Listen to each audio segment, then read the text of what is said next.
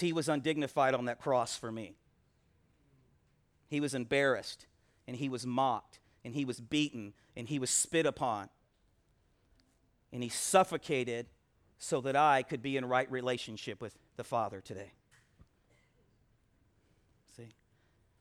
So, man, I get excited when we sing about the sovereignty of God.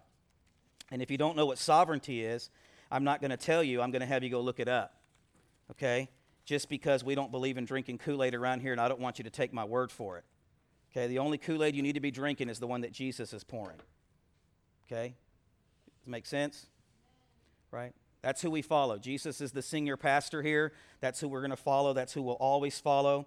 And that's who we're going to give the glory today, is Jesus, for our freedom, for the chance to be able to study his word today. And so let me just, a couple of things real quickly before we get started. Man, I'm ready to sing that song again. I'll just be honest with you, man. That song is so good. Even in the valley, man. Has anybody ever been in a valley? Right? Some of the real spiritual say, no, I've never been in one, but have you ever been in the valley? Have you ever been going through something? Have you ever told God that it's not fair? Have you ever told God, why me? Why not the other guy? You ever done that? Like you look around and you're like, boy, that guy really deserves that trial. Doesn't he? You ever done that? Like two people? Right? Right? But to be able to confidently scream from the top of your lungs and shout that he is good and that he is faithful and he is righteous and he is just. Listen, there's some days I don't wake up wanting to declare that. Okay, I'm just telling you right now, there's some days I wake up and going, boy, this really stinks. Right? You ever been there? Or do you and Jesus hold hands and skip across the yard every morning on the way to your car? Okay? Right? It's real life, isn't it? Just going through real things. And some of us blame our spouses and our kids and our work and our career, our parents and other things. But the reality is, listen, don't be so quick to tell God that it's not for you or that you don't want to go through this or deliver me from this, because he may be sanctifying you through that. Right?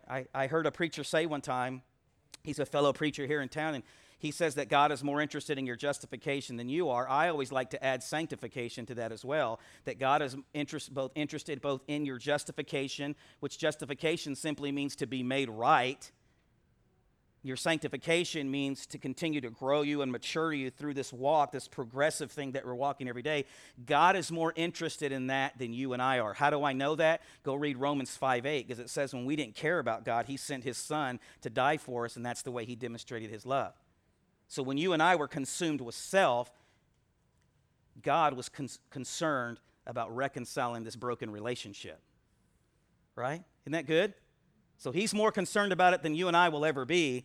And so whenever we declare his goodness and his faithfulness. Now listen, I grew up in a charismatic church, and for those that don't know what charismatic is, I always don't want to take for granted that people know. We just basically ran around the building a lot and did the centipede for Jesus and, did some break dancing every now and then, had a good time. Listen, if you're charismatic today, I don't mean that mean and cruel, because I still would be labeled charismatic today. And listen, if the Lord tells you to do the centipede for him, do the centipede for him. Does anybody know what the centipede is?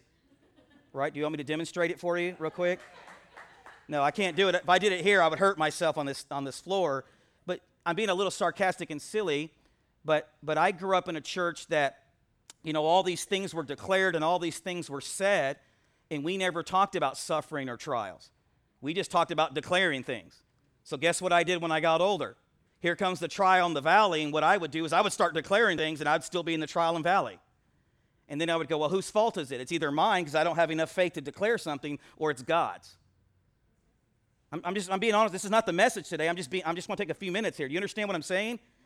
Don't be so quick to say, oh, I don't need to go through that because I'm a child of God. No.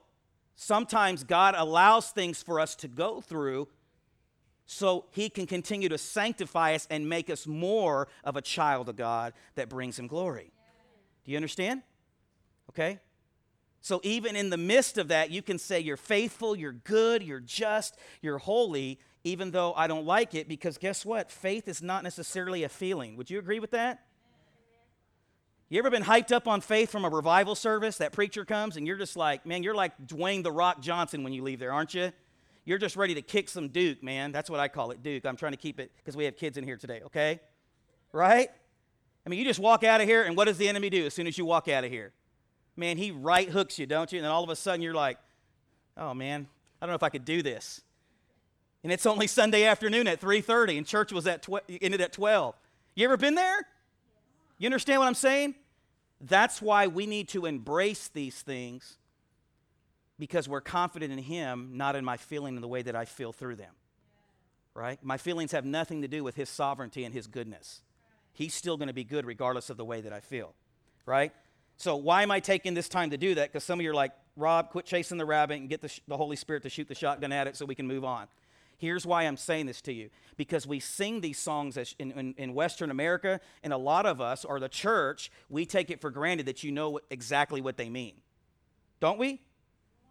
Like the word sovereignty, if I was to ask everybody to raise their hand in here, I don't want you to, but if I was to ask everybody to raise their hand in here, how many people could clearly define the sovereignty of God? Because I promise if you go look at it, it's a scary definition. It is. That's homework this week. Go Google it while you're sitting at the pool today. Like you're at the pool, just sit there and be like, Happy 4th, sovereignty. Just right there on your Google smartphone. Don't do it next to the water, of course, right? Because then you'll blame me for dropping your phone in the pool. But go look at it sometime and see what it really means, the sovereignty of God. I don't want to take it for granted that we understand these things and that we know these things. Because listen, 10 years ago, I didn't know them either. I grew up in church. I grew up in a spirit-filled church. And we do all these wonderful things, but I didn't even know who God really was. I knew tons of things about him, but I didn't really know him. And my whole world fell apart every time that I went through something. You ever been there? It's because I didn't really know him, and I can't have faith in someone I really don't know. Do you understand? You understand? Am I being truthful? Right? Why would you worship a God that you don't even know? It's not enough to sit in church for 20 years, okay? All right, so the rabbit's dead. Boom, it's gone. Okay? All right, a couple of things real quickly. If you're brand new this morning, I want to mention this real quickly. This is what we call our connection card. It's in the back of every seat. You don't have to wave it like I'm doing here. I'm just doing it for effects. Okay? I want you to fill that out sometime between now and the end of service. There's a little brown box out there. We would love to connect with you. Either myself or one of the leaders will call you, text you, stalk you on Facebook, something, and we'll reach out to you and just tell you we were glad that you're here, okay? All right, so let's move forward. Notes. This is number 2. Some of you are already lost, right? We're 10 minutes in, and some of us are already lost, so stay with me, all right? Here we go. Everybody with me? All right, here's the notes. These are notes that we put together every Sunday morning, or pretty much every Sunday morning. They're on the back of every other seat, or they should be. We do ask that if you're a couple to share. If you do not want to share, that is fine. We will make sure that you get a copy. There's some on the front rows here that you can have. Well, our people make sure that our guests and our visitors have those sheets for us. So if you see someone looking around going, boy, I wish I really had a sheet, would you make sure they have that? We want you to be able to have these notes to be able to follow along with, to be able to maybe study through the week. If you don't have a steady devotion time, these are good things to just let the Holy Spirit speak to you. Do you hear what I said? Don't let me speak to you. Let the Holy Spirit speak to you. I'm just going to do my best to communicate the gospel, and then your faith will grow by the hearing of the word of God. That's a Romans 10 thing. That's what Paul said, right? So let the Holy Spirit speak to you, and as he gives you things, write them down. Now, for some of you that are very OCD, we are in part 5 today. The sheet says part 4. So if you need to change that right now, by the grace of God, go ahead and change that to part 5 at the top of the sheet there. It's part 4, we're part 5 today, and we're going to be talking about the story of Rebekah in the Bible, okay? So we're going to go along with this. Caleb is going to fill in today and help us make sure that we have everything on the screen. So let's get right to it. Hebrews 12:1, right? Hebrews 12:1, if we could put that on the screen, please. Therefore, since we are surrounded by a great cloud of witnesses, let us throw off everything that hinders and the sin that so easily entangles, and let us run with perseverance the race marked out for us, okay? Couple of things. I'm not going to explain everything about this because we've done it for 4 weeks, okay? But the thing I want you to understand today is that faith is not about conjuring up something. You understand what I'm saying? Faith is trusting in the promises of God, right? You understand what I'm saying? See, for me, if it's left up to me alone, on my best day, I'm never going to fully trust him. That's why he sent the Holy Spirit to live in our hearts to testify that we are a child of God. Because when we ask the Holy Spirit to help us trust in him, guess who the Holy Spirit's going to always testify of? Jesus. Right? So I want to be very clear because somebody said, well, you haven't talked about faith being active. I'm not saying faith isn't active. Faith is active. But what I'm saying to you is faith is not about all of us getting together and conjuring up something and giving you 7 ways to be a better faith person. If you want to be a better faith person, get in the gospel and begin to read and study and pray through the gospel, and you'll get to know him. And the more that you get to know him, the more that you will trust him and the more confidence you will have in him. See, it's not about me conjuring up something, because if it's based on what you and I will do, then what we're doing, again, is we're saying, God, we really don't need you. It makes much of us because of the things that we can do without you. But if we say we fully trust you and have confidence in you, even when it's absurd, which we talked about on Wednesday night, absurd according to the finite mind, right? Has God ever asked you to do something absurd? He's asked me. I'll give it to you. He told me to plant Celebration Church. And I was like, God, we don't have any money. He says, call 2 people. So I call 2 people. And God says, now you have money. What's your excuse now? Right? Do you understand? Sometimes God calls you to get out of the boat, doesn't he? Right? And it's not that I muster up the confidence to get out of the boat. It's that I have confidence that he'll keep me from drowning. Do you understand? It's him. It's all about him, okay?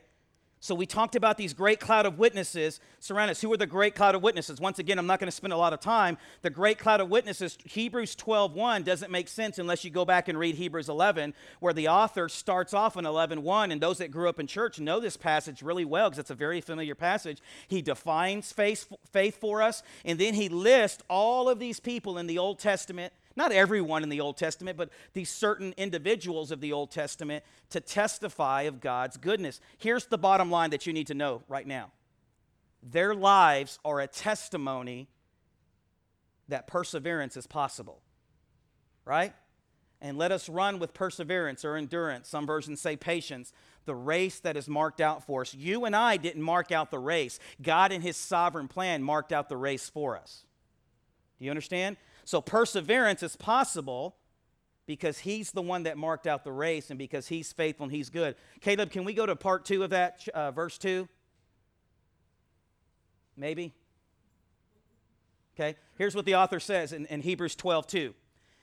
He says, looking to Jesus, the author, where it is, fixing our eyes on Jesus, the author and perfecter of their faith. So who's the one that initiates faith? God. Who's the one that sustains faith? Jesus. Who's the one that grows our faith? Jesus. Who's the one that we're supposed to be looking to as we run this race so we don't lose faith? Jesus. But when we become sovereign, we begin to look to ourselves, and that's when we begin to slow down and stumble and fall. This is what he says, fixing our eyes on Jesus, the author and perfecter of our faith, who for the joy set before him. See, this is what we're talking about, suffering and the trials. Listen, how many people would put joy and the word cross together in the same sentence? For the joy set before him. If you want a little reference scripture, go read Philippians 2, starting around in verse 6 through 12, and read what Jesus did, that he left divine glory to be shamed for you and me. That's what don't take my word for it. Go read it. It's Philippians chapter 2, verses 6. Set before him, endured the cross, despising the shame. Right? So these Old Testament lives testify that perseverance is possible. Now here's what we do as Christians, don't we? We read the Old Testament or we read the New Testament, and it's almost like we're going to watch a superhero film, isn't it?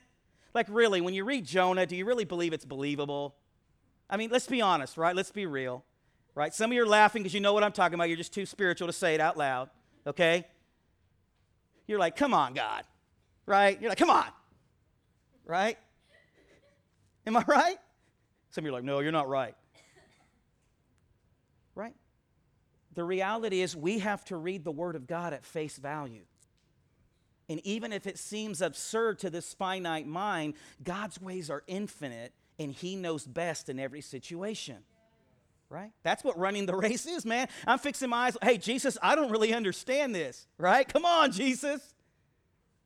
Right? Why would I move to South Mississippi? Right? Because God told you to. Right? Why would you come to South Tupelo to plant a church when everybody's planting in North Tupelo? Because God told me to.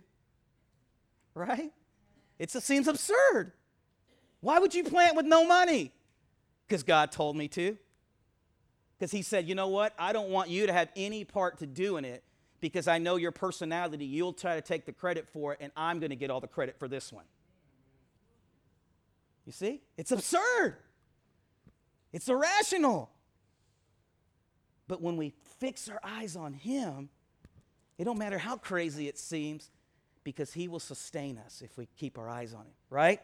Okay, so here we are in the story of Rebekah, okay? The story of Rebekah. Listen, this is not meant to be a comprehensive overview of everyone's story. These are just to give you a little taste and for you to go and study the Word of God yourself. So let's get right to it real quickly.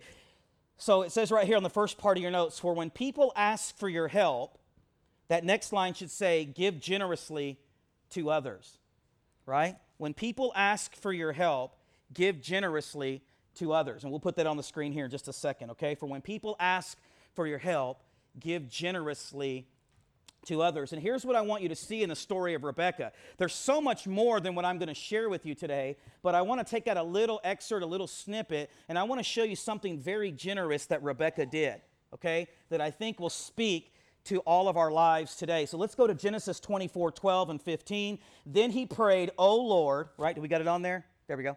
All right. O Lord, God of my father, Abraham, give me success today and show kindness to my master Abraham. Okay, and I'm going to explain all this in just a second. See, I'm standing beside this spring, and the daughters of the townspeople are coming out to draw water.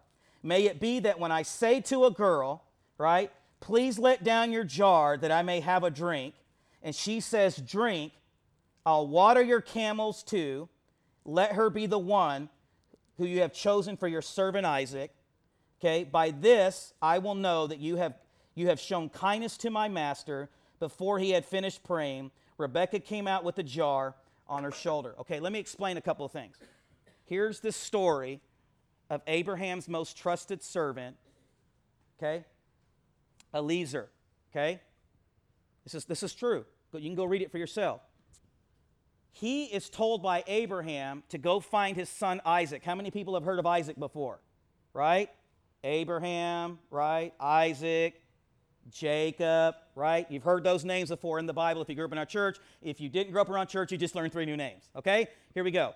So here's Isaac, is now a young man, grown up. Abraham is way on up in age. Sarah, his wife, remember Sarah in the Bible? Remember Abraham? Father Abraham, remember that? Had many sons, right? Many sons had Father Abraham, and I am one of them. Remember that? You were real dramatic when you were a kid singing it. And so are you. You do your parents like that. So are you. So let's just praise. Remember that song, some of you? You're welcome, by the way, for putting that in your head all week, okay?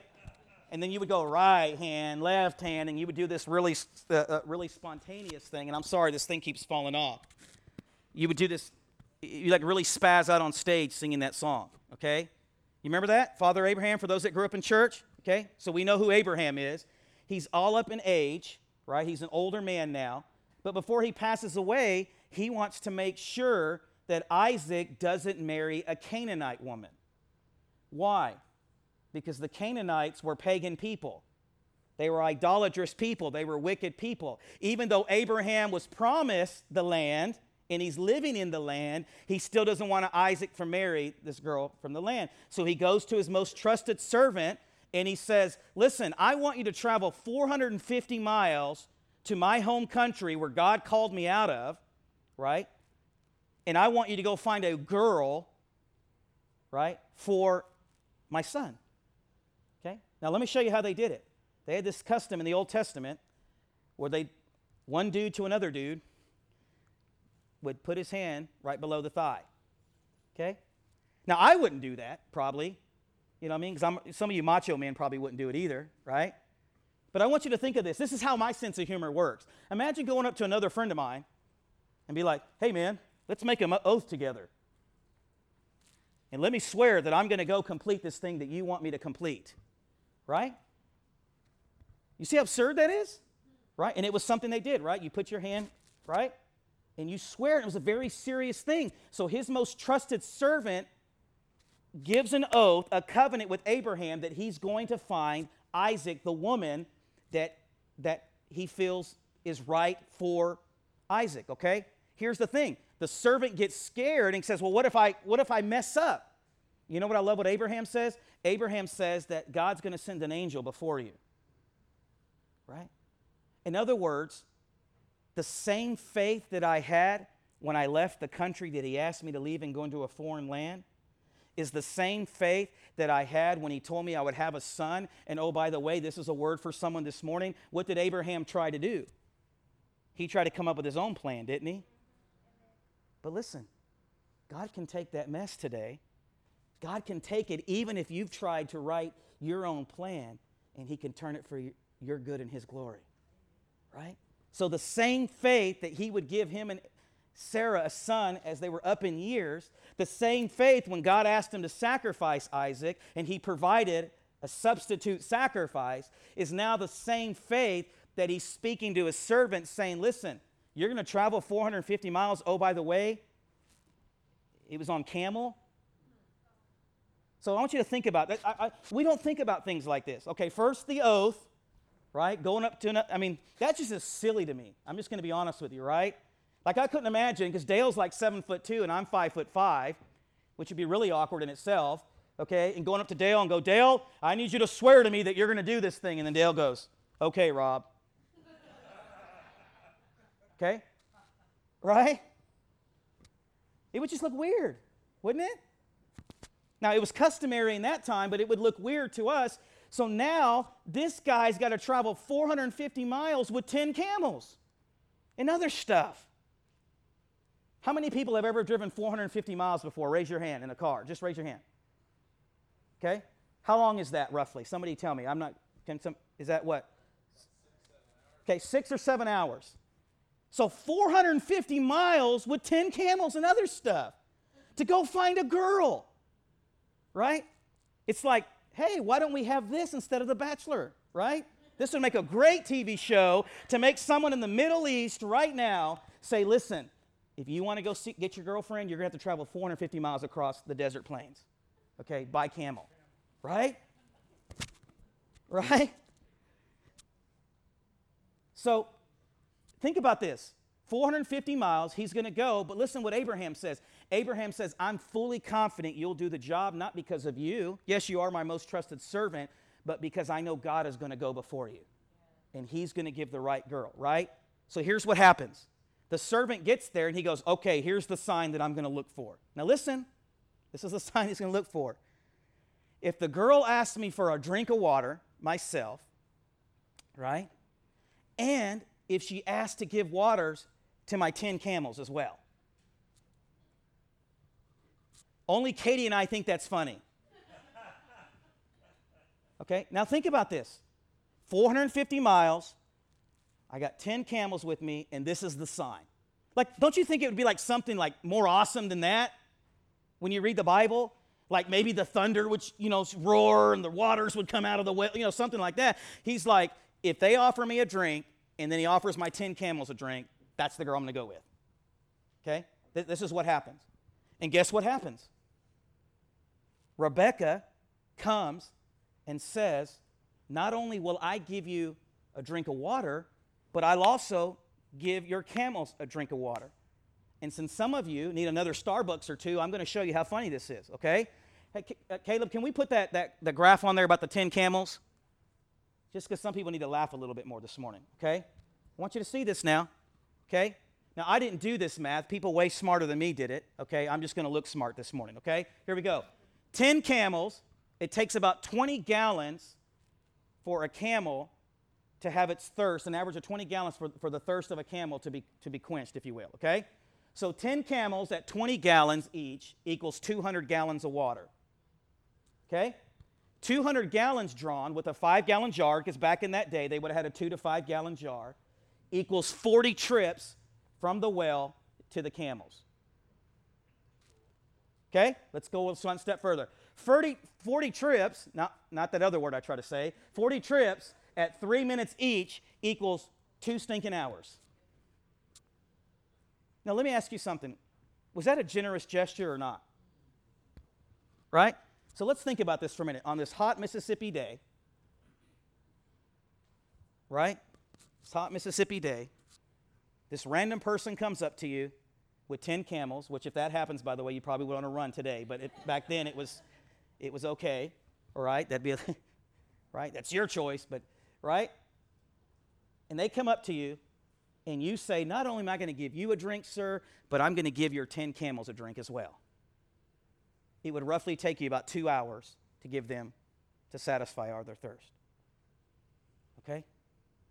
Now listen, I don't have time to get into the whole story today, but the thing that I want you to see and I want to focus on just for a second is this generous gesture. Because of this, God used Rebekah.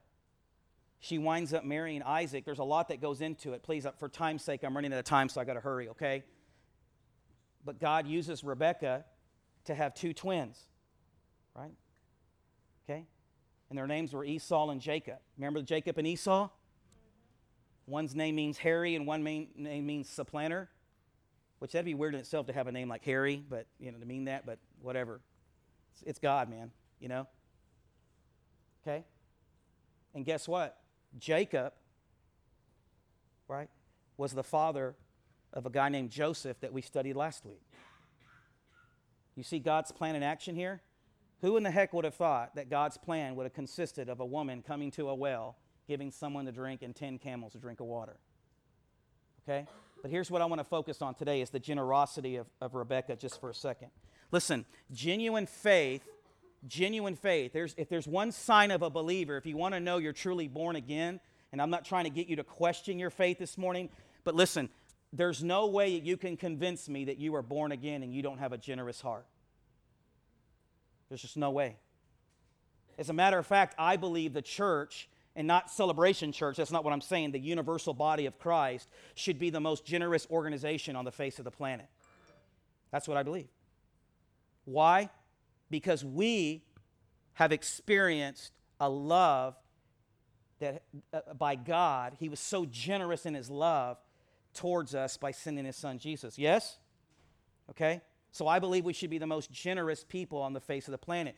Okay? Now listen, this is not a message today to get you to put more money in the offering plate, so please don't put that guard up because we don't believe in that. Matter of fact, we rarely even talk about stuff like that because of the fact that we trust in God's sovereignty.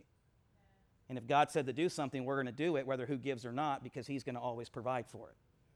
That's part of having faith, right? So that's not that, but I want you to see is that genuine faith, because we've been talking about running this race, and faith is about being generous, okay? Number one, you can't be generous and legalistic at the same time. You can't be generous and legalistic at the same time. 2 Corinthians 9:7, each man should give what he has decided in his heart to give, not reluctantly or under compulsion, for God loves a cheerful giver.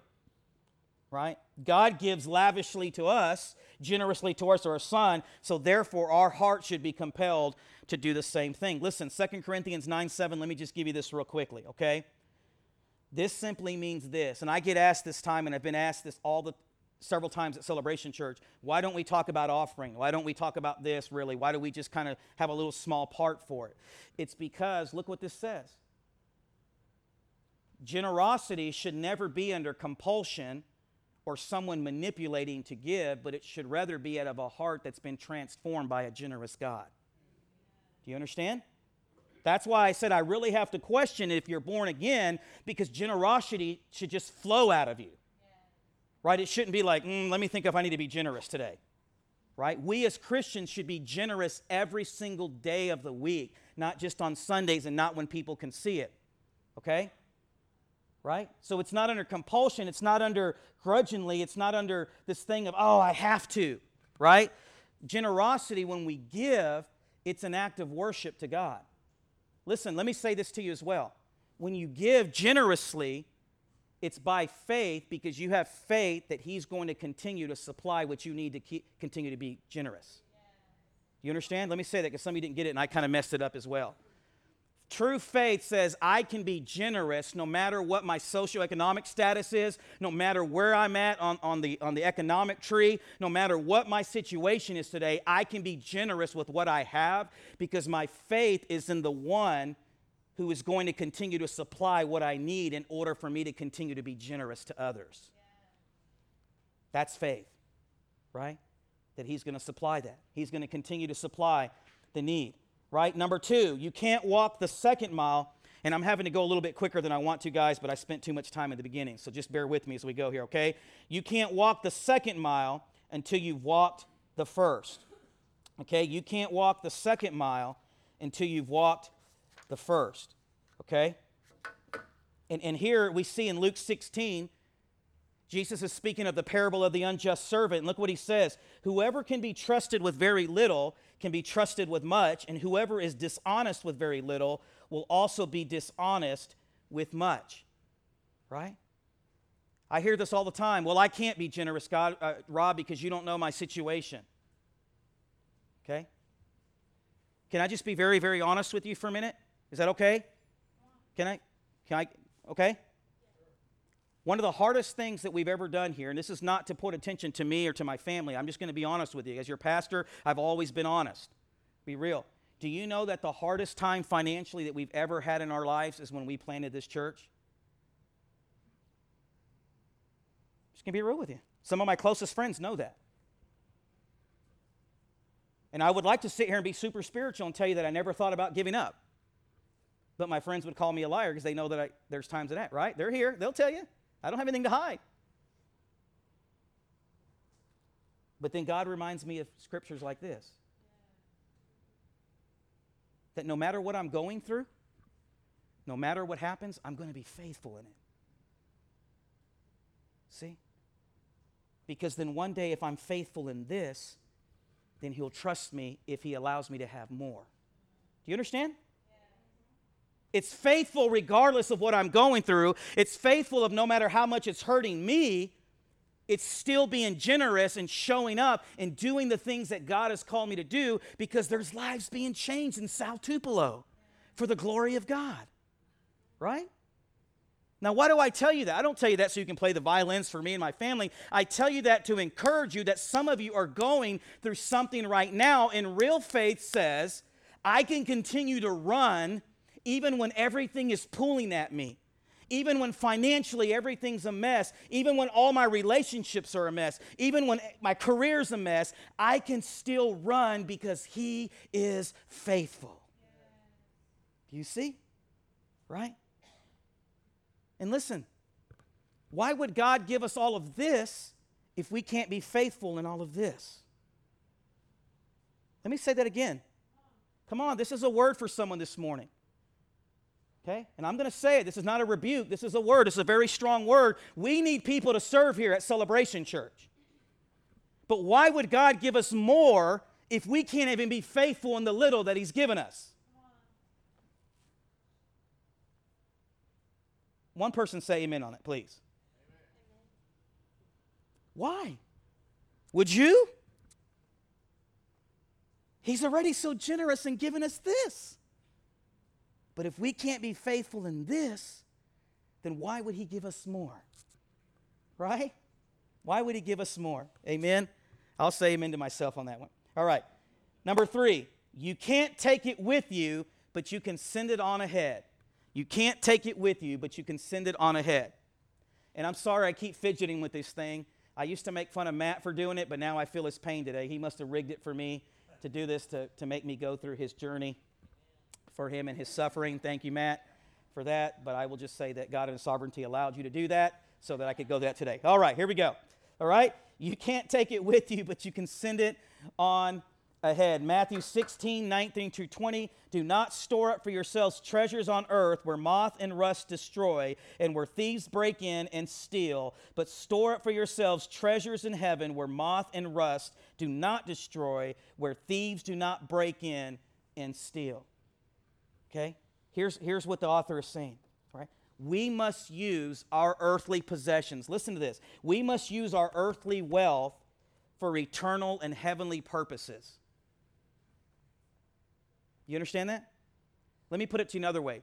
We are not owners, we're stewards. God owns. Everything is God's. Okay? Now let me stop right here again.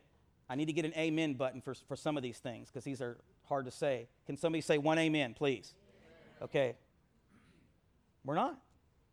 And the sooner that we understand that, the more generous we'll be because it's not ours anyways. If he's been generous to us in his grace and generous in everything that we have today, then we should be generous towards others, right? We should be giving a drink to the person in the 10 camels, right? And it shouldn't be a begrudging thing, right? Nobody went up to Rebekah and said, hey, you better, right? She just did it out of a generous heart. Okay? You understand? So we're storing up for ourselves treasures in heaven. So how do we lay up treasures in heaven? Listen to this. The answer is by having faith in how God has asked us to live and trusting him in all that we do. So in other words, it's not about going to heaven and God just has all this treasure waiting for us because your greatest part of your inheritance is Jesus. Yes? It's not about stuff. It's about a person. And his name is Jesus. Here's the other thing. We get to spend eternity in heaven with him. Right? So when we're generous, what we're doing is we're sending it on ahead and we're storing up treasures for ourselves in heaven. It doesn't matter where you're at. It doesn't matter how much you have. It has nothing to do with that. I think sometimes we think only rich people can be generous. When the reality is, if all you have is $2 to your name and you give $1, it means just as much to the Lord as someone has $1 million and gives $500,000. God's currency exchange isn't the same as ours here. Right? It's from a heart that has faith in him. Right? I give that dollar out of the $2 and I say, God, I trust you. I really need this right now, but I trust you because I know that you're a God of increase. It's not I give to get. That's a wrong theology. Right? That's what we call the prosperity gospel. Just bless, bless, bless, bless. And so we give only to get blessed. Instead of understanding that we've already been blessed 2,000 years ago by a generous God by sending his son Jesus to die so that we could spend eternity with him. See? Right? Number 4, you can't always wait for the feeling.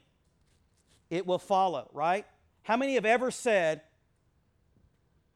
this, and I used to say this all the time, you know, I'll just wait till God leads me. Right? But what we're really saying is I'll just wait till I kind of feel like it. Right? Come on now. Come on, somebody's got to say amen to that one. Come on. I know we're not that spiritual here, okay? Right? But the reality is, sometimes God will call you to go. Actually, most times in my life I've experienced, will call me to go even when I don't feel like it. Now listen, and my wife's here. Baby, will you raise your hand so people don't know you? That's my wife, Gina. Okay? And there's been things, and listen, I'm thankful for Gina because listen, there's been times where we went to serve places, and I'll be honest with you, Gina and I broke out in a WWE match about it. You know, we jumped off the top ropes and did Rey Mysterio and all that kind of stuff, okay? We got into it, okay? But I'm thankful that she's always followed, even when we didn't feel like it. Am I right, babe? There's been times where Gina was like, dude, you way off. Okay? And I'm not going to share names and experiences, but we went to a church to serve one time, and it was a really hard experience. I'm not going to lie. I was really excited about it, but in the 2 years that we were there, maybe roughly 2 years, only like 5 families ever spoke to us, really. It was just really, really, really hard. Okay? And at that time, we were like, you know, what the heck are we doing here? And at that time, Gina was like saying, what the heck are we doing here? Right? Well, rightfully so. It's a scary thing sometimes. But I knew that we had to go there and we had to follow. And you know what happened? And like I said, I'm not going to mention names. But there was a student there who had really kind of given up on God. We had called to be student pastors, and he'd given up on God. And I remember at a camp one year,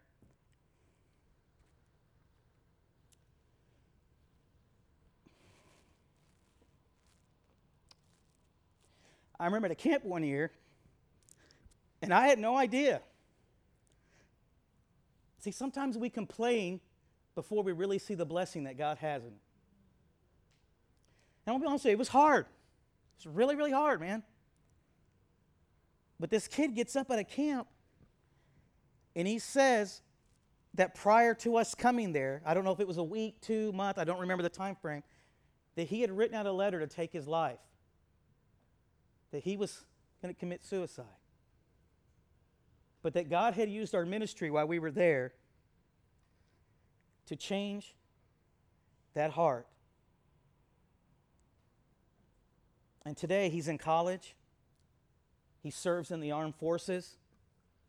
And he's going to school and he's making something of himself. And he's actually playing for a worship team there in Oxford for the glory of God. Do you see how much of an impact a small token of generosity can make in someone's life?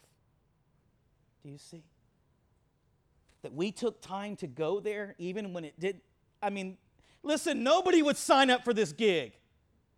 I'm not hating, I'm just being real. If I told you all the circumstances surrounding it. But God called us to go, to plant some seeds, and to go and to preach the gospel faithfully, to go and share this love generously, and it changed the student's life. Listen, it wasn't Rob Sevilla or Gina Sevilla. It's God went before us. Right? Come on. Right? Come on. Don't store up for your treasures here. Be generous in all your ways of your life to affect others for the kingdom of God. Even when it doesn't feel like it, right? I don't feel, and isn't this the culture all about feelings? Isn't it? Really? Aren't we taught that in media and everything? Just do what feels right? Listen, Jeremiah, write the scripture down if you don't know the scripture. And Caleb, do I have it in there? Jeremiah 17:9. I want to read you this real quickly. I'm like totally away from my notes. I started off on the wrong foot. That's Preacher 101, no. Okay, but I did it, so I can't go back. Can we go to Jeremiah 17:9? There it is. This is why you never trust your feelings. This is why I never go to hear preachers preach from their heart. Read it. It's right there. I don't want to hear what's in your heart. I want to hear what the Holy Spirit has to say. Why? Because look what the Bible says the heart is. This is why you never trust your feelings.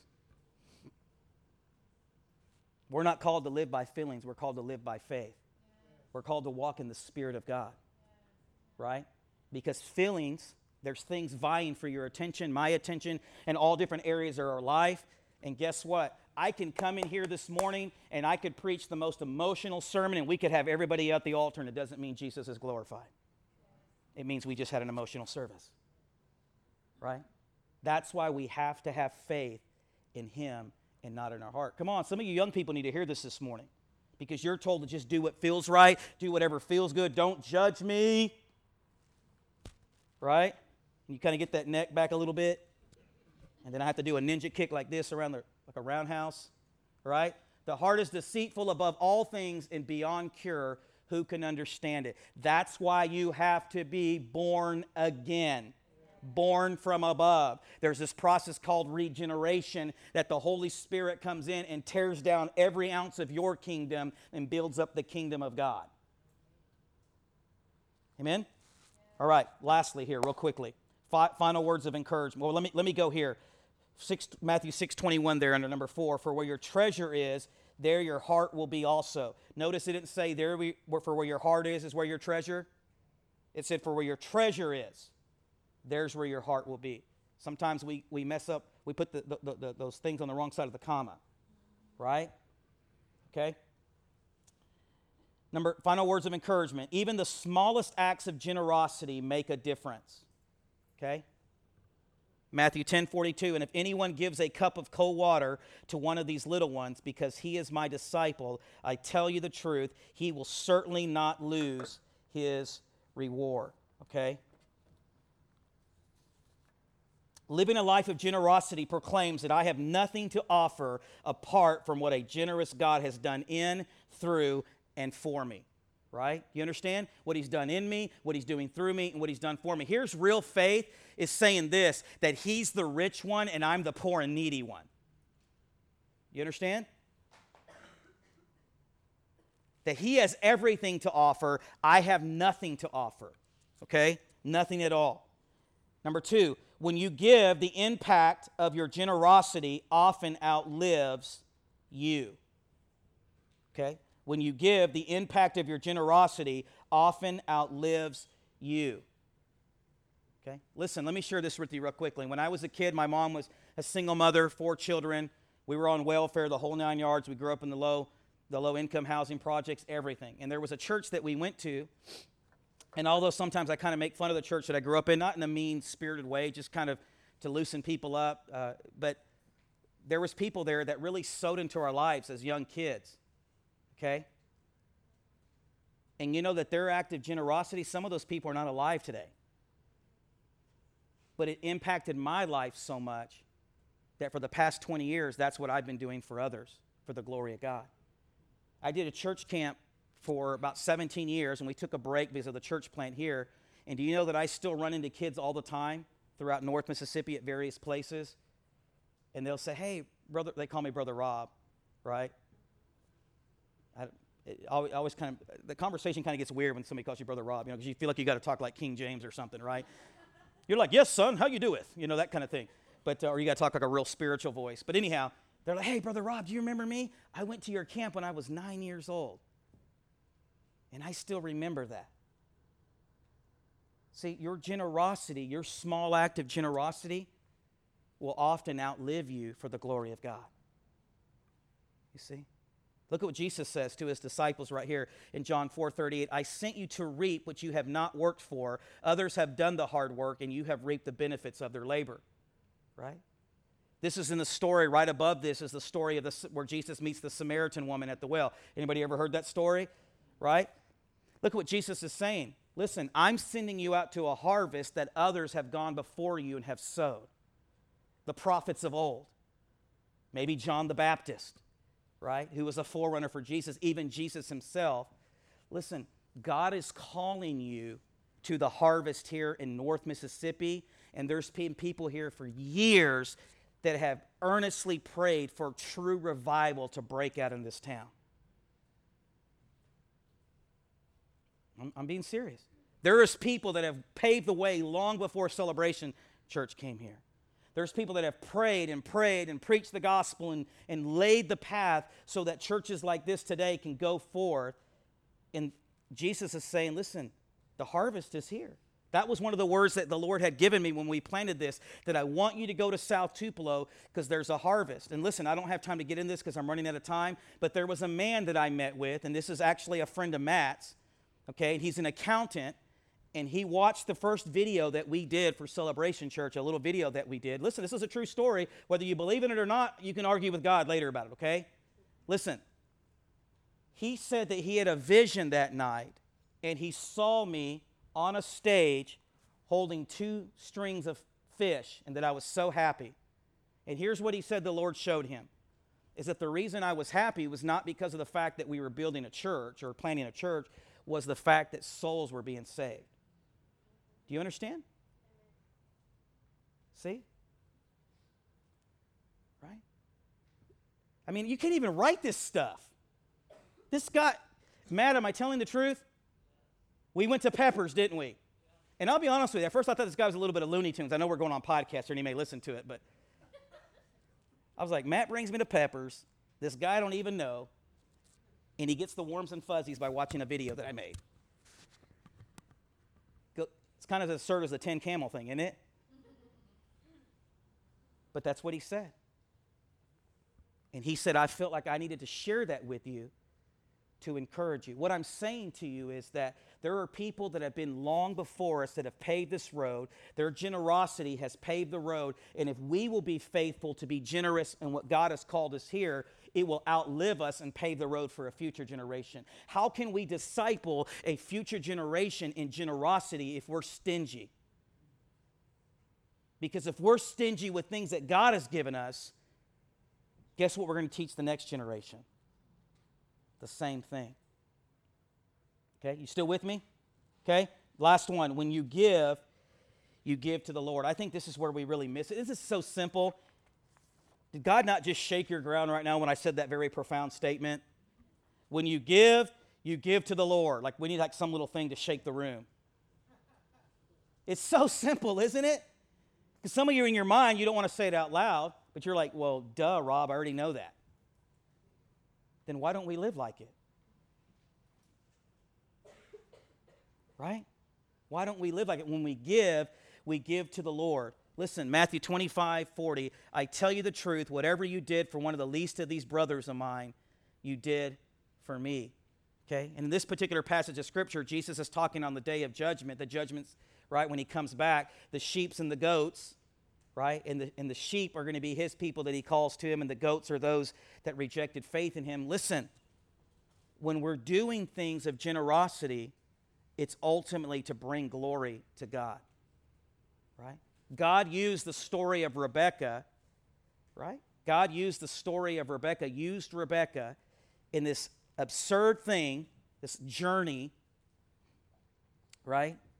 She goes out, and God uses, as part of his plan, she gives a drink to not only to Abraham's servant, but also to the 10 camels, and does this very generous thing. And God uses her in the plan of his salvation to ultimately bring the line for Jesus to come through. Go read Matthew 1 sometime and see the generations, right? Matthew, the book of Matthew.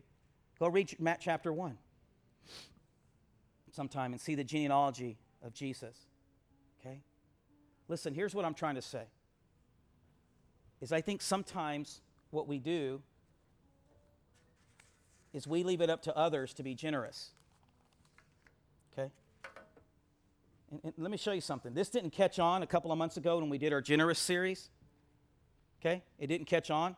How do I know that? Because I had 1,000 of these made, and there's still a lot of them. I'm just being real with you. Listen, if you get upset, I'm not trying to be one of those angry preachers and step on toes things, and that guy, I'm not like that. This is not what this is about. What I'm saying to you is that if we want Celebration Church to truly grow, we should be the most generous people in this city. Because listen what Paul writes in 1 Corinthians.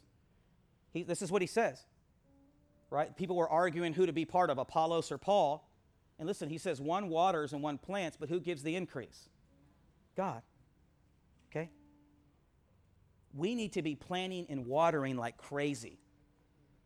And one of the best ways to do that is just a random act of generosity. Listen, you guys give so generously, and I don't tell you this enough, okay? I don't tell you this enough because I don't like to make much of it. I don't want to make videos about it and put it on Facebook to say how generous we are. To me, and listen, I'm not criticizing people that do that, but it's not about Celebration Church. It's about Jesus. But you guys are helping people pay their light bills. You guys are helping people buy clothes that have no clothes, groceries. You're helping people put gas in their cars. You're helping, I get calls all the time from Hillsdale and other places that they know, and we're helping a single mom pay her light bill so she can move into a house.